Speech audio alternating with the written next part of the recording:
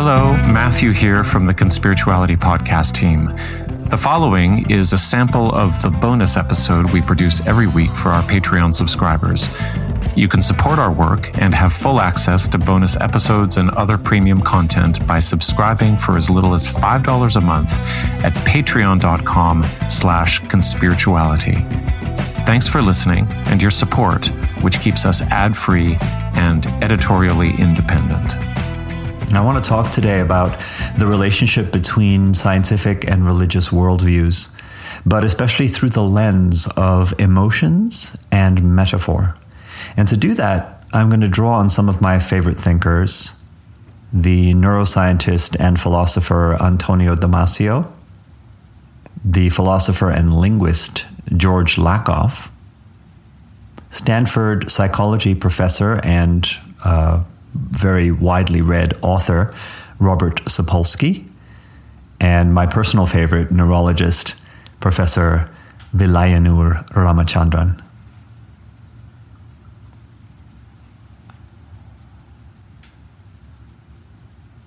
For episode 75, I interviewed philosopher of science Lee McIntyre about his book, How to Talk to a Science Denier. In hindsight, I realized that this book and our conversation really centered on the relationship between two types of rationality. Epistemic rationality, or using science and reason to understand the world, on the one hand, and instrumental rationality on the other, which we could describe as the method of figuring out how to achieve goals in the world in a rational way, in a way that will be more likely to be successful than if we did it otherwise. And in this case, instrumental rationality with regard to his book, How to Talk to a Science Denier, refers to how to communicate, for example, the science of vaccines or climate change to others. And this second topic, instrumental rationality, is, as it turns out, really about considering the psychology of belief and what it takes to earn someone's trust in a way that gives you any chance of influencing them to change their minds. Now, Lee McIntyre writes and talks about this relationship with great empathy and clarity. And I think that's why this episode resonated for so many people who've expressed their appreciation in comments and messages and social media posts about the episode. Matthew, Derek, and I had an ensuing conversation after the interview during the episode. And in that conversation, Matthew talked about how, on reflection, he saw his own way of trusting in the science communicated by public health officials as being somewhat like religious faith. He wondered whether his own process of developing trust in these experts was really so different from how conspiracists bond with the charismatic red-pilled social media influencers we cover. He reflected on how, in the absence of our own scientific expertise, we choose to trust culturally conditioned markers of legitimacy in a way that is perhaps more emotional than rational, perhaps more about liking the person or feeling good about them and how they speak. Is the scientific expert then our worldview's stand-in figure for the priest or the New Age influencer? As all three of these, the scientific expert, the priest, or the New Age influencer, they all are claiming knowledge that we ourselves don't have. Now, in his follow-up bonus episode from last week, Matthew then drew parallels between our collective early responses to the pandemic and religious rituals.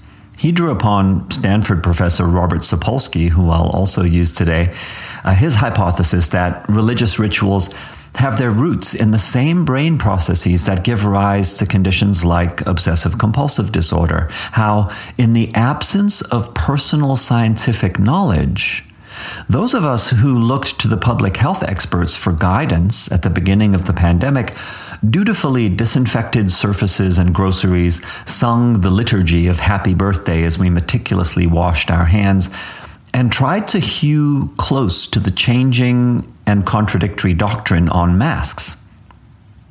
Now, there's a self-critical transparency that I admire in his thought process here. It's one of the reasons I really appreciate Matthew as a colleague and a friend. The points he raises makes me in turn reflect on a ubiquitous cultural way of conceiving an either-or binary between emotions and logic, as well as how we frame an even deeper dynamic between religious and scientific worldviews, both of which I think can tend to miss something about our human nature. Before exploring this topic more deeply, let me just say this. I think the difference between beliefs based in pseudoscience, superstition, magical thinking, or conspiracy theories, and those informed by science and reason, is not that the latter are somehow scrubbed clean of any emotion or intuition. Rather, it is that the former are based on a faulty model of reality.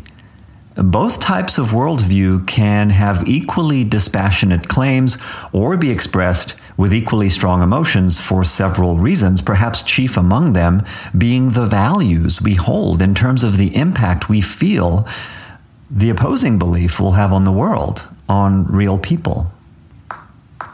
Proponents of vaccines or climate science are just as emotionally driven in our convictions and just as dismissive of counter-arguments as anti-vaxxers and climate deniers are. We are just typically relying on better models of reality in conjunction with those admittedly emotional value judgments.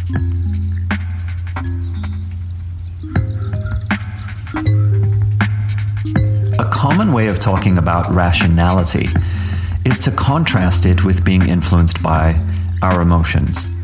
Being informed by science or logic might conjure up an image of Mr. Spock from Star Trek, a person who models standing apart from emotional concerns or reactions and calculating the correct course of action based purely on the facts. This way of framing reason and feelings as in opposition to one another or as two wholly different processes permeates our cultural attitudes about science, religion, relationships, and what it means to be human.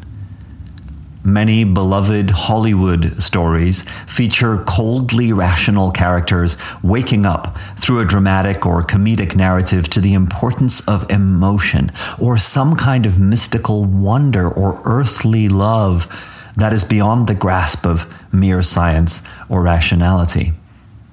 So here's philosopher and author Julia Galef on the TV trope of the straw Vulcan.